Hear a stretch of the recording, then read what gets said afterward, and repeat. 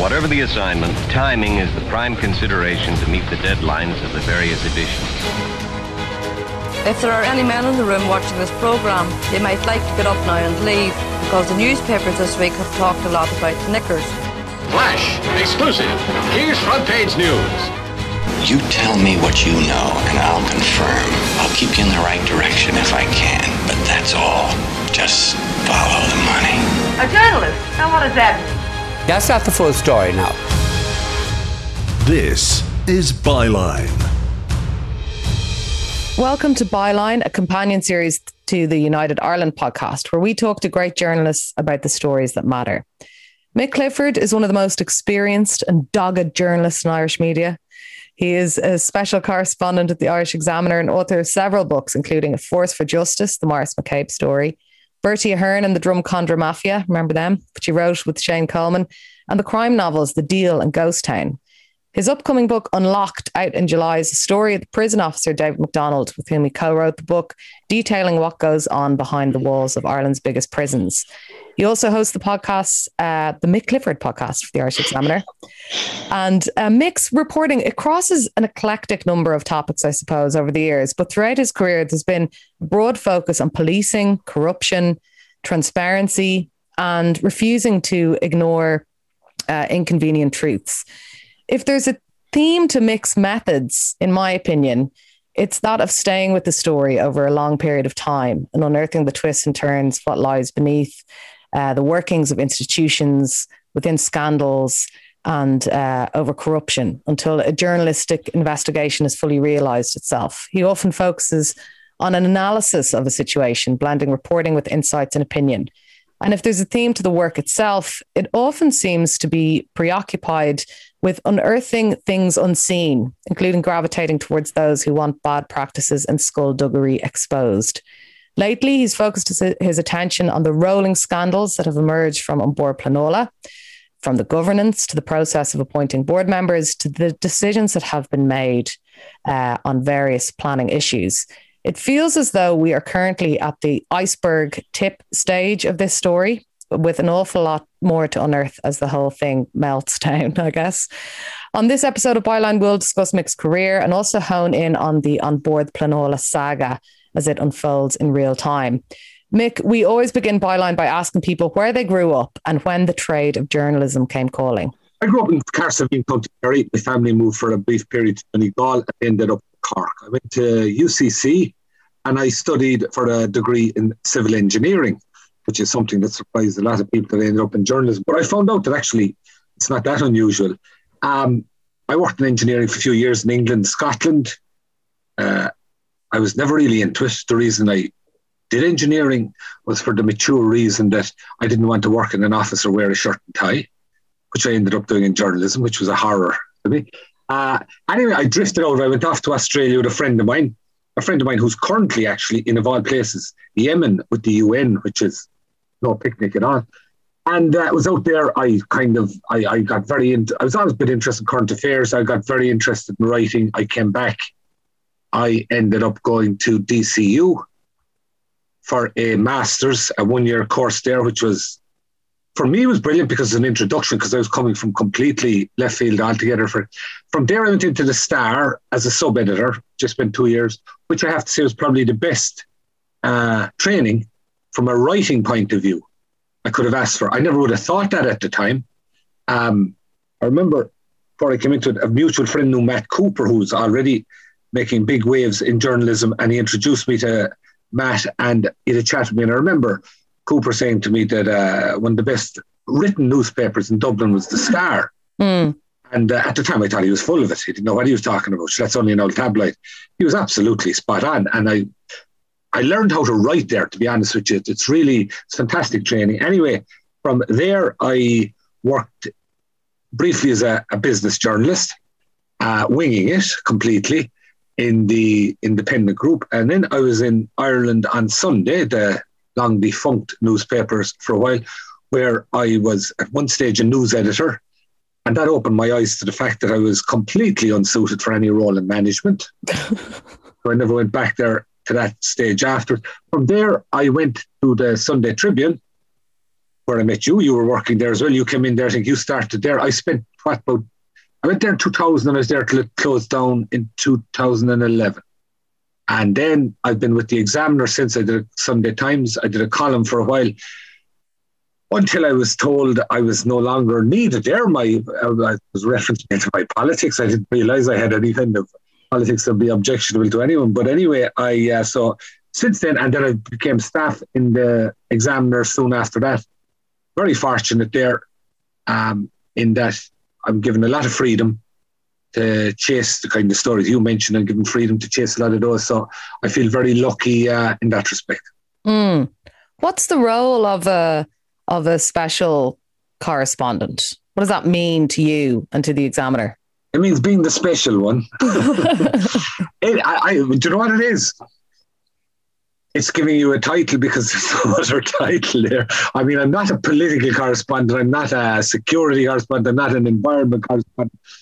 I can't remember. All I remember is they said that to me when they were going to call that. I said, grand. So anyway, I'll not be smart, but as far as I was concerned, it was literally giving me a title that was not specific to one sector. That's all really.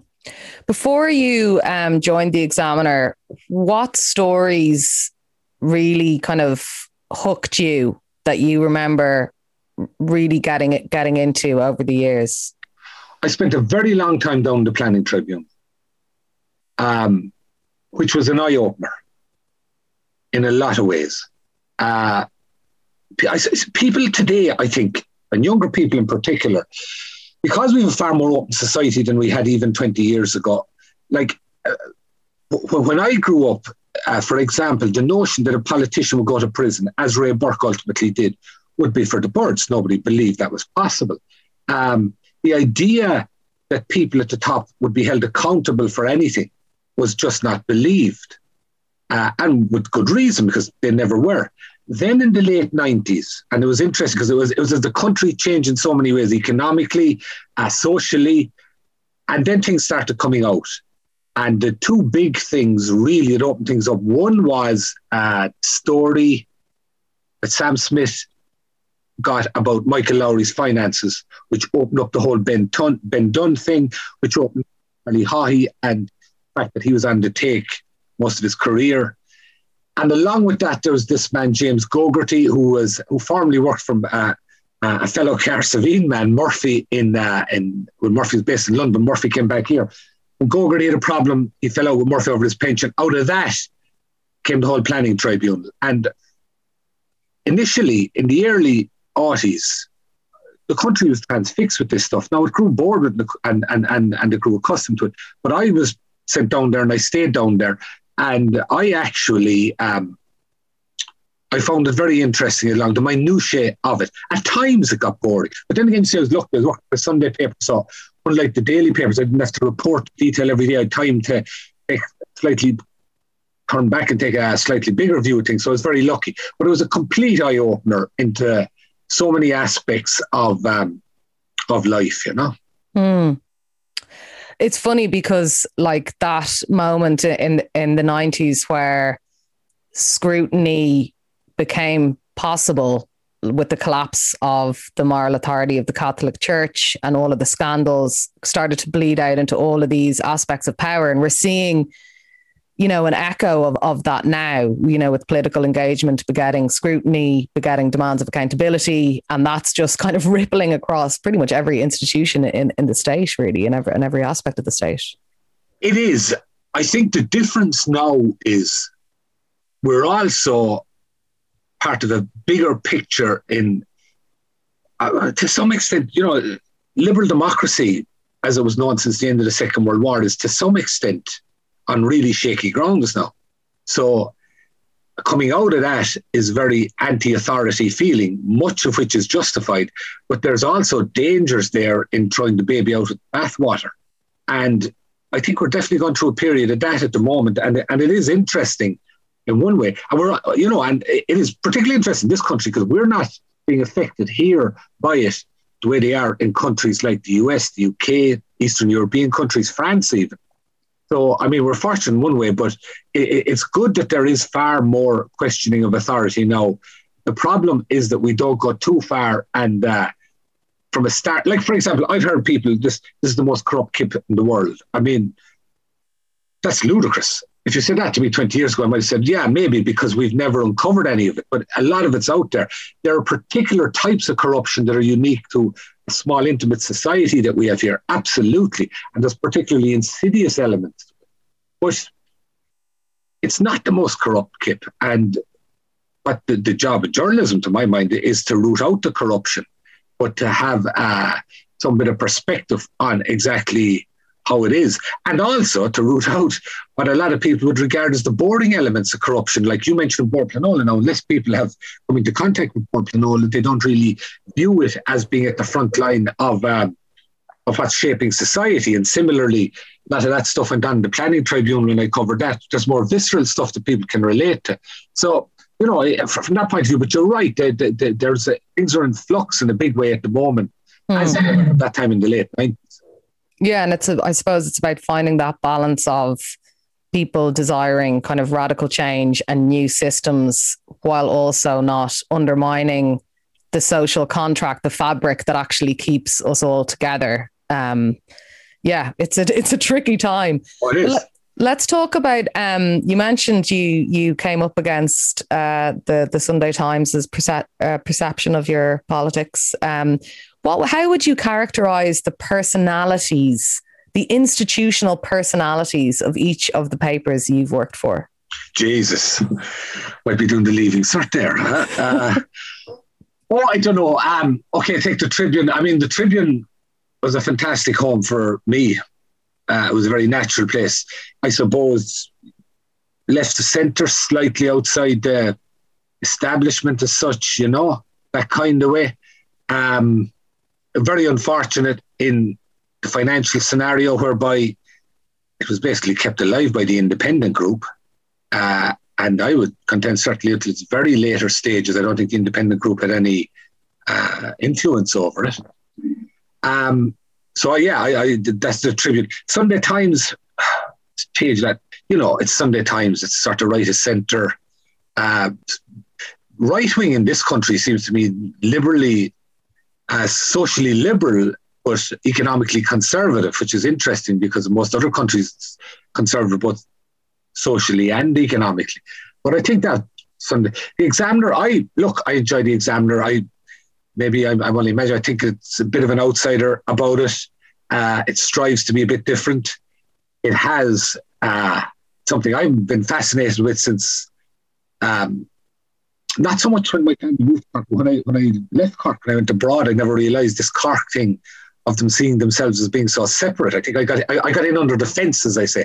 But I actually enjoy that. I like that kind of thing for the Examiner. So it's, you know, that kind of way. So it's a bit different. I don't think there's massive differences. Or put another way, I don't think, like the Sunday Times, I got the impression that there was a feeling that I was not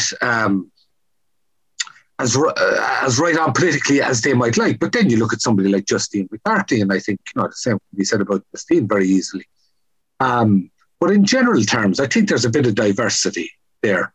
Like some people could argue that's what's lacking to some extent is any representative strand of perhaps the more socially conservative elements in the country. How much of that is out there, I don't know, but you have to assume there's some of it out there, you know. But so, I mean, I don't know if there's that big personality among the Irish newspapers as you would have, for instance, in the British newspapers, you know. It kind of echoes the political, the party political landscape in a way. There's a lot of stuff in the middle, little bits bleeding out left and right of it. Yeah, I think that's pretty spot on. Yeah. You and Shane Coleman wrote a book on Bertie Ahern. How do you think that political era differs from today's? Oh, very good question. Like, as I say, that the early 80s were a time when stuff was coming out, which was, you know, on the other side of that kind, it was also a time. I tell people that to some extent, I feel like I missed the boom. And what I mean by that is, well, first of all, as you know yourself, when we were working in the Tribune, you weren't getting paid that much. So we weren't making much money. But also because my head was stuck down in Dublin Castle, I started to miss the the contours of what was going on in terms of the way the country was changing. But the big difference, I think, is that thing I referenced earlier. It was politically stable in a way that it's not now. You had Bertie running the scene, and he was the great ventriloquist. He was everything. His famous statement at one stage, himself and Joe Higgins were the only two socialists in the Dáil. And at the same time, he was standing back and letting Charlie McCreevy, who to me was Progressive Democrat in Fianna Fáil clothing, along with the rest of the PDs at that time, he was letting them dictate the whole pace.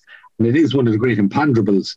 What would have happened if Labour hadn't cocked up so much? Well, I don't know whether they cocked up, but just the way the 97 election went, if it had ended up being Labour Fianna Fáil, would we have had a different country? A lot of my suspicion with those kind of things, no more than at the beginning, the birth of the state, I'm very sceptical as to whether things would have been all that different if there were different personalities in there. But I think there's no doubt that it's nearly like the place went mad because we had a bit of money for the first time ever. And that contributed to the deeper crash that occurred in the country. And it was also, in fairness, it was also a time when the country was becoming more socially liberal, definitely, as well, from that point of view. Bertie then had this thing hanging over him, the tribunals, and I think it's fair to say he got ensnared. There was very little there to connect him to anything really untoward in planning. But as a result of his money issues and how he came into money, that's what ensnared him. And it was interesting from that point of view because, as I say, the planning tribunal started out looking at one individual, Ray Burke, but it soon became obvious that there was so much going on that it started spreading out into all areas of public life. And that's how it ensnared Bertie.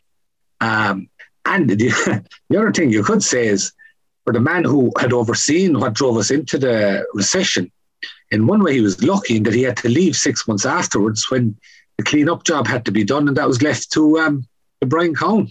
I saw the portrait of Brian Cowan that is currently hanging in the RHA this week, and it's such an interesting portrait because he's just kind of clasping his hands and he's looking over to the right in this kind of nervous kind of disposition, and really that kind of hospital pass that Bertie gave to him was quite something.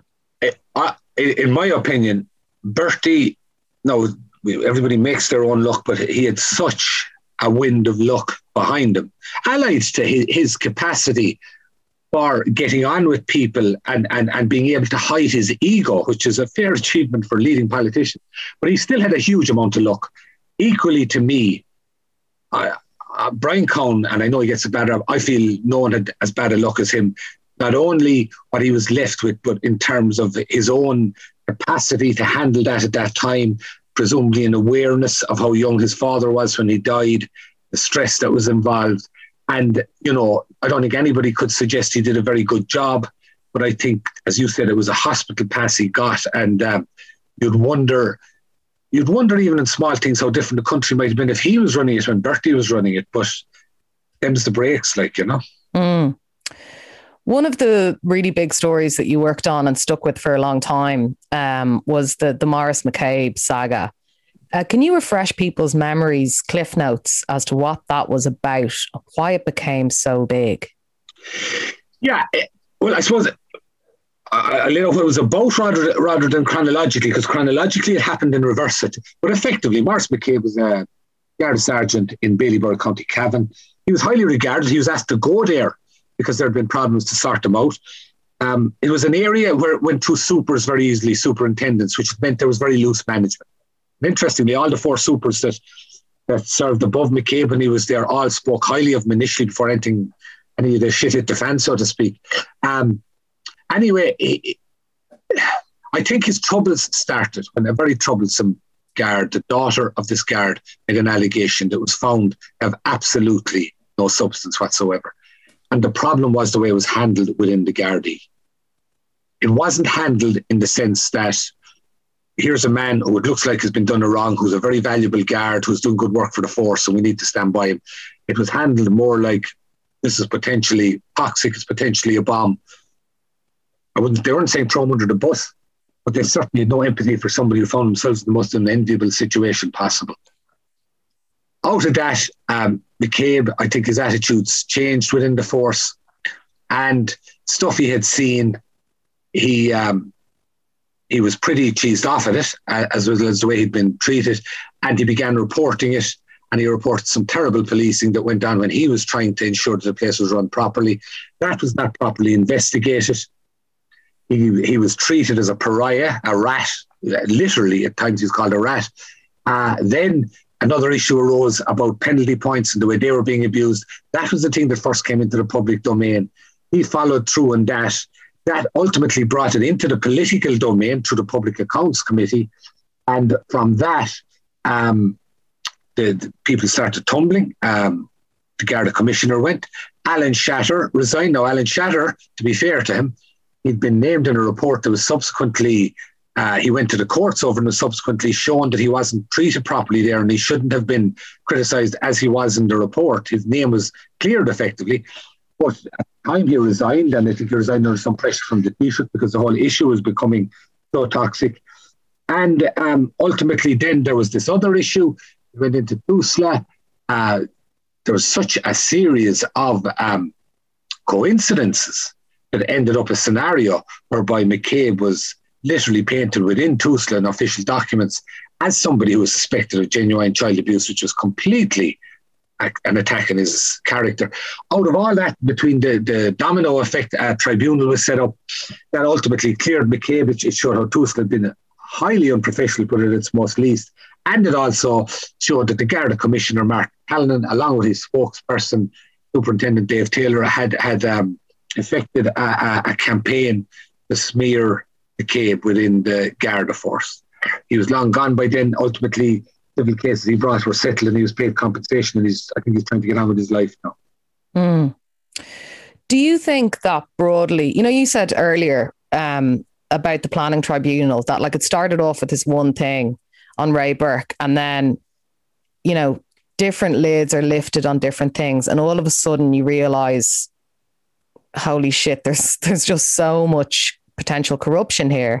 And I think that that's what people feel sometimes when you say, okay, Ireland, by the bar of various jurisdictions, is not the most corrupt kip in the world. But there is a sense that there's a lot of magical thinking that goes on in our society, that we don't necessarily delve into certain things. And when lids are lifted, the informality around how Irish business and politics and stuff is done lends itself to corners being cut and favours being given and all that kind of stuff.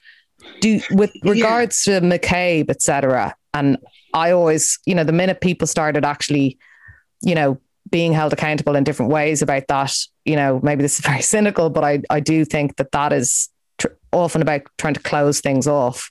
Do you think, on the whole, that the Garda Síochána is a corrupt organisation? Big question, Una. There are aspects to the Gardaí that are corrupt. For me, the thing from the McCabe case, more than anything, there was two elements. So one, the complete unprofessional policing element to it. And there's issues of that still in the Gardaí. In some sections, absolutely not. In other sections, definitely. And there is definitely that element to it. The second thing is, use the phrase, the cover-up. When anything goes wrong, when there's shoddy policing, it is not a question of, okay, we need to delve into this, learn from it, and ensure it doesn't happen again. The instinct is entirely, we need to brush this under the carpet because the next time I go for promotion, this might be a black mark on my list, rather than saying, if I'm shown to have dealt with this properly and cleaned it up, then I can move on. There is definitely that element of corruption, and I think that persists in a lot of ways. And in a broader sense, I think that applies to a lot of things. The cover-up is often worse than any corruption. The thing in business overlapping with politics, yes, I'd say there's some of that there. There is definitely. I think politicians are far more careful than they used to be. I think they're scared stiff in some ways. Sorry, sometimes. Other times, I can't believe how stupid.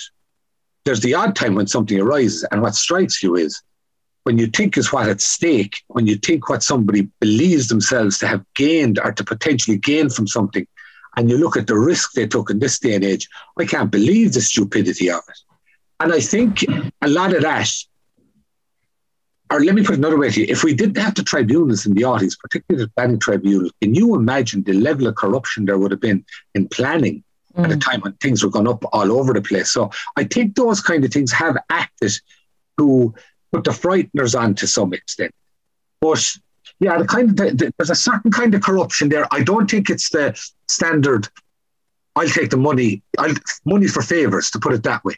It operates on a far more perhaps sophisticated way, and perhaps there are circles, maybe class-based circles in some ways, that operate along that. But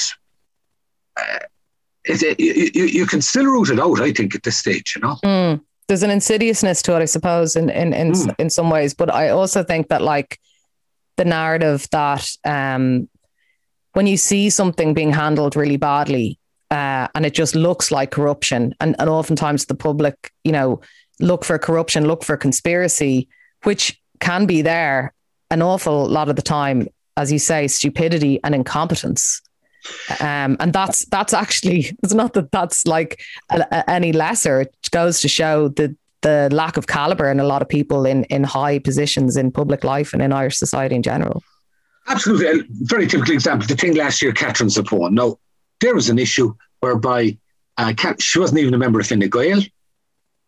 She had done some work in the UN, but it does look like someone in Fine Gael, maybe because they knew her from being in the cabinet, would give her that job. What was there to gain for anybody in Fine Gael there? Zero. I mean, it wouldn't come back down to the party. It wouldn't mean, do you know what I mean? Jobs for the boys and girls or whatever. Yet, somebody thought there was nothing wrong with this. Now, that to me is the height of the kind of stupidity I was talking about. Yet, a lot of people see in that space corruption. And I don't think it's that, but I think it needs to be rooted out, absolutely. But I don't think it's reflective of a very corrupt attitude to these things. Yeah, I guess there's a distinction to be made in certain instances between corruption and cronyism, right? Well, cronyism is for both form of corruption in some ways. Like, yeah. I mean, at the same time. But it's not a conspiracy, let's say. Yes, exactly. And the other thing about that is, look, we're living in the age of the conspiracy theory. And I think that's one of the big problems we have at the moment, particularly on social media, where narrative is all irrespective of the facts. If your narrative is that the place is irredeemably corrupt, then irrespective of the facts, that is you're going to fashion the facts in your mind to suit that narrative. And I think that's where we've changed a bit, not just here, but broadly speaking. I mean, you think about, look at the USA. How can, what is it, 60 or 70% of Republicans believe that the last presidential election was stolen? How is that possible? That they can believe it?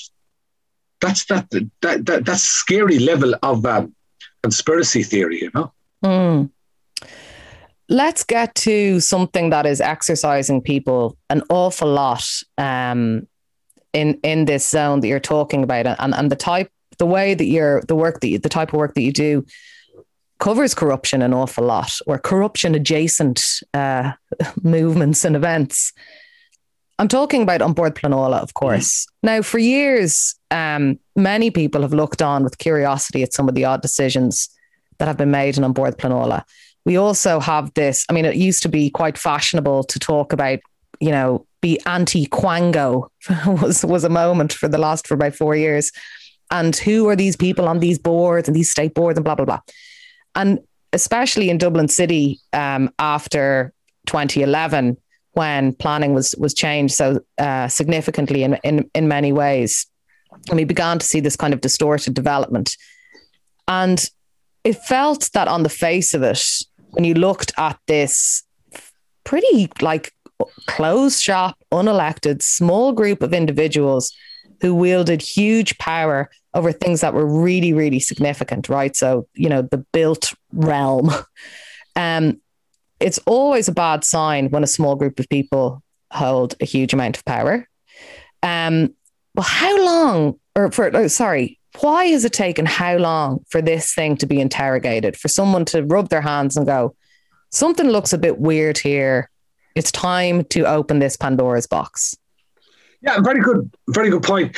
And funny you said, when I think of it, how long, well, let me put it this way to you, the current controversy over it, in my mind, is due to the fact, largely, that one individual on the board was so accustomed to the power he enjoyed that he became careless to a point of stupidity. I mean, nothing has been determined, but from what we know, for example, about the alleged conflicts of interest that Paul Hyde has, beyond stupid isn't the way of describing it, because there are so many instances, if you're just talking strictly about outcome, that, he could have just absented himself and it would have been exactly the same outcome.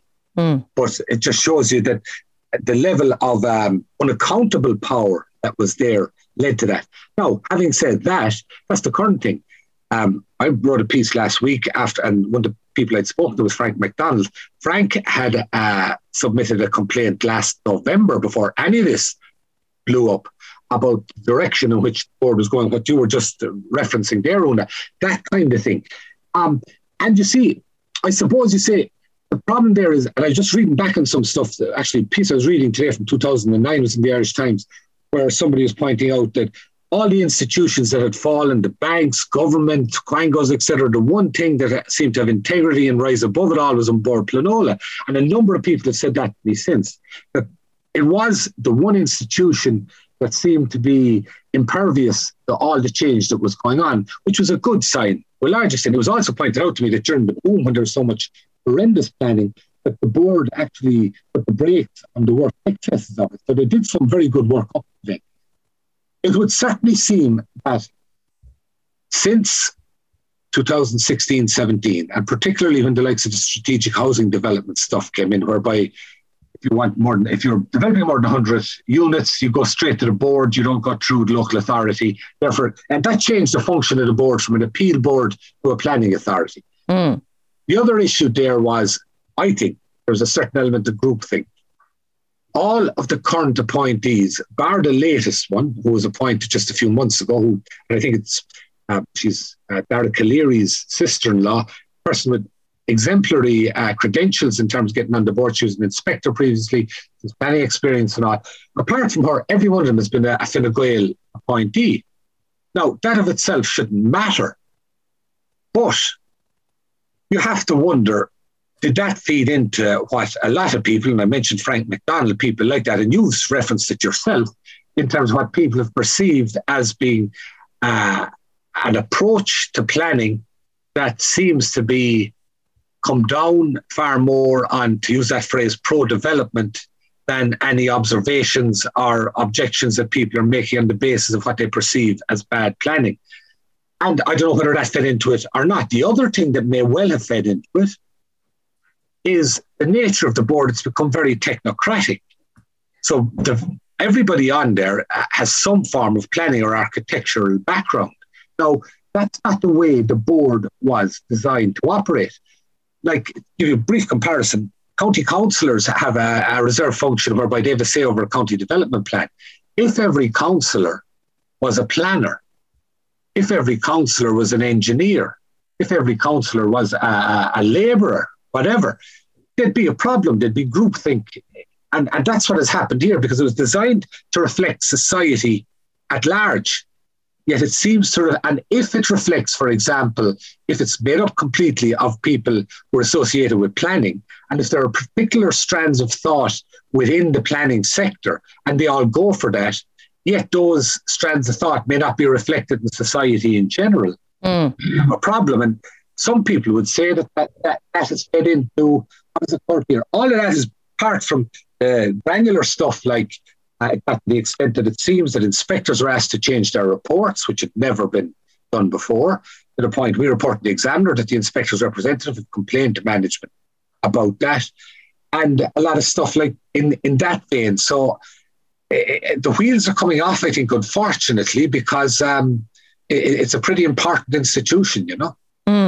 So we seem to have a case of, like, as you describe, an ideological bubble and a technocratic thinking bubble within a thing that is meant to have a broad enough vista of the built environment. But let's zoom out for a second. And for people who are coming to this story cold, what is actually going on? What's going on is the vice chairman, it started with the vice chairman, Paul Hyde. The Ditch website reported first that he sat on a decision about a strategic housing development in Cork, in Blackpool and Cork, where him and his father owned a company that had land 50 metres away from it, which would constitute a very real, I'd suggest, potential conflict of interest in anybody making a decision on that. It then emerged that he also signed off on an appeal taken by his sister-in-law and his brother, which was in his sister-in-law's name, in a house in Sandymount, and went against the main recommendation from the inspector in that respect. And again, he has written to the board saying that he didn't realise it was his sister-in-law in that. Those were the initial ones. It has also emerged, for example, that the director of planning in there has been speaking at conferences, developer conferences, and giving what some might term as advice, or more importantly, betraying what perhaps are her own opinions, which is under the code of conduct she's not supposed to do. So all of that has fed into it as well. And then along with that, there's also an issue over another board member who got involved in cases that were close to her own home. There's a potential conflict of interest there. Just to give a contrast, I've been told by a number of people of one board member who retired a few years ago, where he did his term, he used to be involved in Kildare. He never, anytime Kildare came up, he said, sorry, I can't have anything to do with it. His wife is from Donegal. Anytime Donegal came up, he said, sorry, I can't get involved in anything here. That's the kind of standard that used to apply in terms of ensuring there was no conflict of interest, the public could retain conflict. It would seem that being gone is one major issue, and that has fed into a lot of the others. And as I say, some people would suspect that it has very much become very pro-development as opposed to being seen as to be completely neutral. How does the political influence on planning in the past decade impact this? Because what An Bord Pleanála is adjudicating in 2021 or 2022 or will be next year is very different kind of planning than it would have been, filtering objections through or whatever 10, 20 years ago. And so we have this context created by political decisions and policy decisions, particularly due to ministerial orders that override local area plans, and along with new financial models from institutional investors and corporate developers that kind of reframed building as this mechanism by which profits can be returned to shareholders as opposed to actually building stuff that we need, and corporate developers and all that kind of stuff. And you have things like build to rent, the SHD, strategic housing developments. You have purpose-built student accommodation. You have co-living. You have all these new models that have basically been invented that kind of, for me, are like the architectural or the development version of how mortgage batches were kind of different kind of financial things were invented that preceded the subprime mortgage crash and all that kind of stuff. So you have these kind of mechanisms. You have this political system that made very, very overarching decisions, particularly in Eoin Murphy's time as housing minister. And then you just have this general culture of land speculation and political reticence, why that is, to actually for the state to directly engage in building as it used to. But like, how much of the political system is responsible for what's happening on Bord Pleanála, do you think? Or do you think, is it an outlier, you know? Oh, no, I think you're right. I think it's hugely down to the political system and directly down to the housing crisis. Yeah. In my mind, the two big issues in that respect are the changing in the standards for apartments brought in initially by Alan Kelly and subsequently by Eoin Murphy. That was formed, that the government made that national policy. And that was in conflict with development plans, which were brought in by effectively locally elected councillors. So you had a conflict there. And that created a big conflict, particularly in appeals that were brought to Bord Pleanála. And that's where some people perceive that the board saw itself in the context of, and if you were to look at the most benign sense, in the context of we're in a housing crisis, the government are bending over backwards to get as much built as possible, we should assist this. Now, the point you make is completely valid. That's all very well, but getting what built? Getting shoeboxes, co-living, etc., etc. And I'd agree with you entirely on that. I'm just saying, I could well imagine that perhaps that's what fed into that political element within Bord Pleanála. The second element then being, which is very related to that, is the strategic housing developments, which again, the government saw speeding up the planning process, getting more built fast. The irony there, of course, is less than 20% of those that even passed in the strategic housing development have ever been built, which shows how crazy the thing was. But that also, big political decision. And what this is showing, it has been accepted because they've discontinued it, that the strategic housing development was a disaster in every way, but it's showing now the real negative impact it had in the internal workings of Bord Pleanála.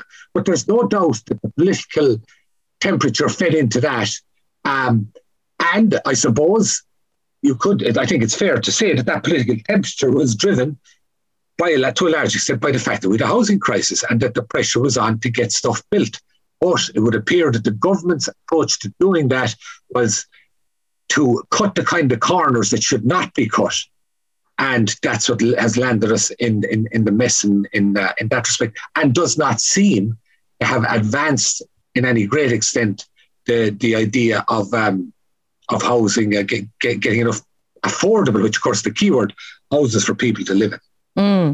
And yet you have a situation where for political capital, and Micheál Martin does this repeatedly, and Leo Varadkar does it, and Dara O'Brien does it as well, in the Dáil, anytime an Eoin Ó Broin, for example, stands up, in particular Sinn Féin TDs, repeatedly what is thrown back in the face of opposition politicians is, well, you refuse, that you object to everything, you know, you're actually standing in the way of housing getting built. And there's this political narrative forming from the government that actually it's some kind of NIMBYism, or it's some kind of objection that is actually stopping quality affordable building or quality housing getting through. So that's saying something very loud, I think, politically, while at the same time, Bord Pleanála keeps losing all these judicial reviews. It keeps ending up in the court, and it keeps having its decisions that it has overturned by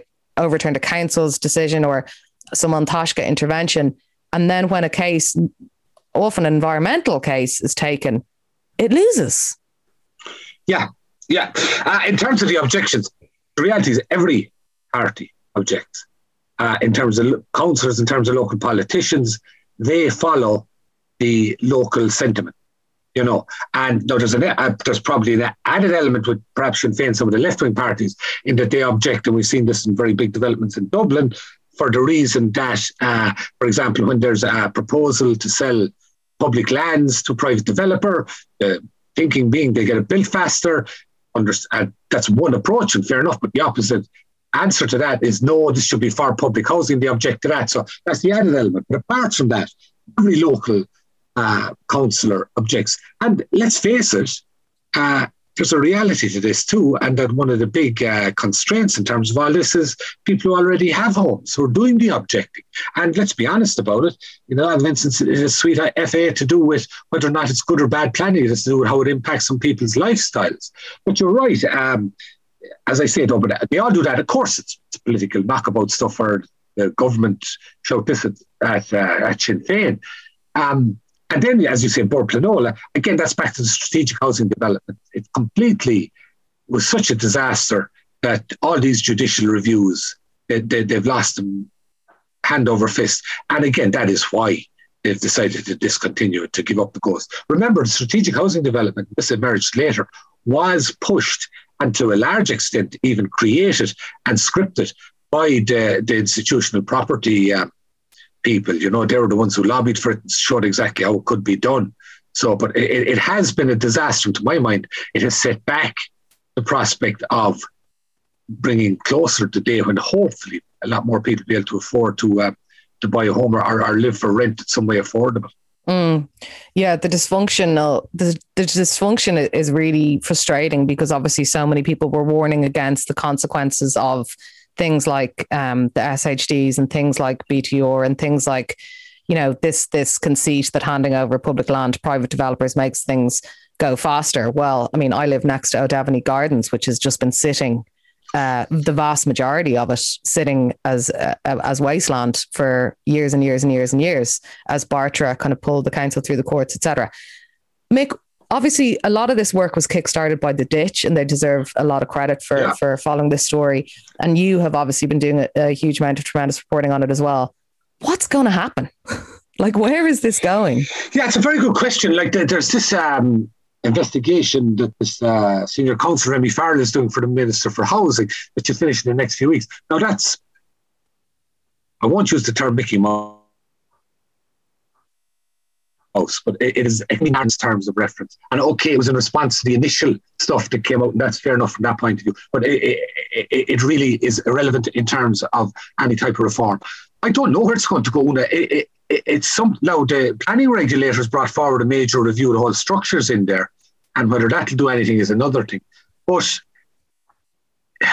changing personnel alone won't necessarily change. That's not a reason not to change personnel. It has to be something a bit more. I mean, there's issues even around the appointment of members to the board. Now, there was a review a few years ago that suggests that they should go through the public appointment service. That's grand in one sense, but then you're back to the issue over, well, are these members supposed to reflect society at large? For instance, how is the baker from Carrickmacross going to get on the board, even though he reflects, for example, maybe urban Ireland or aspects of that, if he has to go through a public appointments process, if you're with me? That doesn't mean the current system isn't flawed. That is very flawed too. So there's all that feed into as well. But I think it's really necessary that it's done fast, because it's one of the main things that there needs to be public confidence in. Anybody who lives near a proposed development, who lives near a proposed wind farm, anybody who's trying to develop themselves, who want to build stuff, everybody needs to have confidence in it. It's really important. So they're going to have to bring in some reforms pretty rapid, one way or the other. And it shouldn't take that much. Remember, 5-6 years ago, well, maybe a bit longer, but certainly come back with, since it was set up in 1977, up until you mentioned 2011, it might be a small bit later, it worked extremely efficiently. And it did have public confidence. So it shouldn't take too much to get it back to that stage, but it certainly has lost its way. There's no question about that, it would seem. One more aspect of the story that I saw that you were writing about was this very curious trend in overturning planning refusals for telecommunications aerials. What's going on with that? Yeah, that's my colleague Keenan Brennan. Telecommunications aerials around the country, in an awful lot of instances, not all of them, but an awful lot of them, the inspector recommended that refusal. A two-person board sat, which is highly unusual as well. That's allowable under a 2009 Act, but there was a lot of controversy even to come in. But the same two people now, which is highly unusual as well. In a lot of instances, they gave the go-ahead. Now, from the outside, you'd have to question that. What's going on there? Again, is it a question of board members looking at something and being more amenable to what they consider the national interest, as opposed to, strictly speaking, national policy, or being an arbiter between various competing elements, So it's, again, that is something that needs to be examined. But why were the same two people forming a micro board and adjudicating on this stuff? An excellent question that I don't have the answer to yet. And I'll be very interested to see when hopefully it is examined. I know I believe it's being examined in an internal review, but what conclusions they'll come to, I don't know. But that is a very good question. And that is also an issue that arises in a number of the controversial cases, which is down to allocation of files. Files are supposed to be allocated on a random basis by the chairman, and there is some suspicion. And the chairman would delegate others perhaps to allocate the files at times, but there is some suspicion that perhaps particular board members were allocated particular files, and even that perhaps particular inspectors were asked to examine particular cases. And that, again, if there were anything to that, that would certainly be very worrying. Can you see yourself back down in Dublin Castle over this one, Mick? Oh, Jesus, no, I'm too old for that. I'll have to give this one a skip. You know, if I went down there and fall into a chair, and I might never get out of it again. Listen, before you go, and thanks so much for your time on this, is there any story over the years that you just found really, really, really weird that you've never kind of gotten to the bottom of? Oh, geez, only have the end. I'm sure there are, definitely, but I can't think offhand. Or anyone that comes back to you that doesn't feel fully resolved. Oh, Jesus, there are, definitely. But I can't think of, to give me a bit of notice that I could write. I can't. But there are definitely ones that didn't feel fully resolved. Absolutely, there's definitely some. The only thing in that vein is you mentioned about McCabe, and the thing always strikes me about that story was how I was lucky in my timing in that back in the late 90s, I used to drive out from the Tribune, actually meet this man who became a friend of mine, Billy Flynn, who was a private investigator, and Billy was brought in to the police corruption in Donegal and by the McBurties to investigate it. And I had heard, and it had been going around, it just shows you the power of these things, that this was all over nothing. There was involved a Garda's wife who was off the wall, and she was making up all this stuff. Now, the individual who they were spreading that about turned out to be an extremely brave, courageous woman, a woman of serious substance. But that was the thing that was being spread at the time. And I had heard it. And I was a lot younger, and I bought it. So Billy says to me one day, I've this thing in Donegal, you take a look at it. And I says to myself, well, I don't want to follow up with Billy, but this is all down to some crazy woman, so I'm not going to get involved in it. So I passed it by. Then when McCabe came along, I wasn't going to get fooled twice kind of thing, like, you know, but it just shows you that so sometimes you need a second bite at the cherry, you know, but it also shows you, and that thing, what was said about that woman was very similar to the kind of horrendous stuff that was spread about McCabe when he became an irritant to those in power as well. And it shows you the power. That's the other interesting thing. The number of people I've met since, particularly guards, who've told me that they heard that stuff at the time and they believed it. It shows you the power can be used to suppress the truth coming out in any form, you know? I mean, there could be entire Netflix series on various unresolved issues in Donegal. Oh, yeah. Oh, in Donegal, in the whole, I mean, and it's just a cat, but there's so many times you come away from a thing and you say, the full thing hasn't come out there at all. Definitely not, you know? Yeah, I mean the planning report on Donegal that has never been properly published. Oh, well, and that's just one. I mean, Micah. Yeah, but even planning issues in general and suspected planning corruption at various things around the country. There are untold stories out there, definitely, no question at all. You're not doing a great sell on your opinion that Ireland isn't the most corrupt, in the land. No, I am. It is all small time stuff. You know, I think. I genuinely don't know, and I'm not trying to speak. I'm not talking up or anything. But let me put it this way: for every time there's something that's corrupt, there's 10 conspiracy theories alleging corruption. And as I said, even that stuff that you saw about, I'll just say, just give you a very quick example. Do you remember Golfgate? Yeah. Right. I couldn't help believing this. That story was broken within 24 hours of it occurring by Aoife Moore and Paul Hosford in the Examiner. On Twitter in the weeks after it, the media have the photographs and they're covering them up. This conspiracy theory went out. Like, the media broke the story within 24 hours. Yet the narrative was the media are embedded to politicians. They must be covering up the photographs. The photographs is the thing. And there was something else about who was somebody's guest or who was there, that kind of thing. That's the point I'm making, that for every corrupt issue, and the other thing is corrupt or cock-up, there's as much cock-up as corrupt, particularly when you do with the likes of the guards and some of the public services. For every one of those, there's going to be 10 conspiracy theories alleging it. But there's corruption there, absolutely. That's what keeps us in business. But I don't think it's irredeemably corrupt. And again, a lot of that feeds into a kind of a populist narrative about the virtuous people and the evil elite, and they're organising all this corruption. And at this stage of the game, I don't buy it. Maybe I'm being naive. Geez, wouldn't be the first time. Before you go, Mick, what are you working on at the moment? And what would you, if you had unlimited resources and unlimited time, what story would you like to cover that you feel is underreported? First of all, I couldn't tell you what I won't. I'd have to kill you. So I have to leave that one out. What is unreported? This is a good question. I don't know. Probably something to do with planning, because it impacts on people's lives so much. Politically, I'd love to know more about any connections between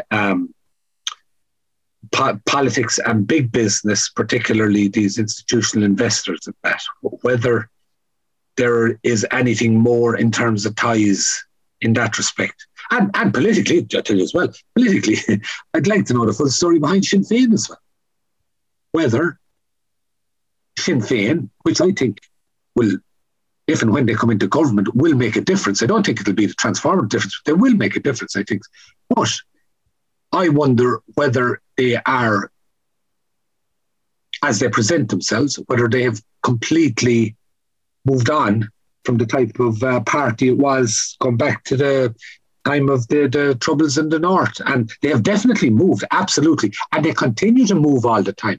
I can even see that over the last 5 years in very different ways. But I just wonder whether, and I think I wouldn't be the only one in that, whether they are as they present themselves in that respect. I think there's more of a story in there, to be honest. But I don't think I'll be the one to get it. No, I mean, I think with that stuff, I think people, I agree with that pursuit of transparency and all that kind of stuff with regards to that party. I only wish that the same scrutiny was extended to Fine Gael and business, and would have been extended to Fianna Fáil and the church and the clergy. Well, funnily enough, to be fair, Una, I would disagree with you, because I think that kind of scrutiny has been extended there. No, it has. It took a long time, in some instances, for it to come out. But I don't detect, and I know that there's a narrative out there that suggests that a reluctance or a lack of enthusiasm to explore all that stuff. I'll tell you one thing, when I was covering all the stuff that emerged from the Planning Tribunal in the 80s, particularly about Fianna Fáil more than Fine Gael, I certainly in the Tribune, I could see it, and I could see it in other papers, that it was pursued with a lot of vigour. The institutional stuff with Fine Gael, Jesus, I'd be over the moon of stuff like, if I came across stuff like that in the morning. And I don't think that they're reluctant on others' part to do it. But I know that perception is out there, and I have my own theory about why it's put about this thing of the people are down on Sinn Féin. But I mean, to me personally, it's just there are strands of evidence out there that suggest it, and that's why I'd be interested in pursuing that. The other stuff, the stuff with the likes of institutional investors, and that I've tried at times, and I know others who are far more economically literate have tried to make more connections there, but they haven't succeeded so far. Well, let's see what comes out in the wash as the On Board Pleanála saga rolls on. And well done on all your reporting on it to date so far, Mick. I look forward to reading more of it. And thank you so much for taking the time out to chat on the podcast. Thanks very much for having me, Una.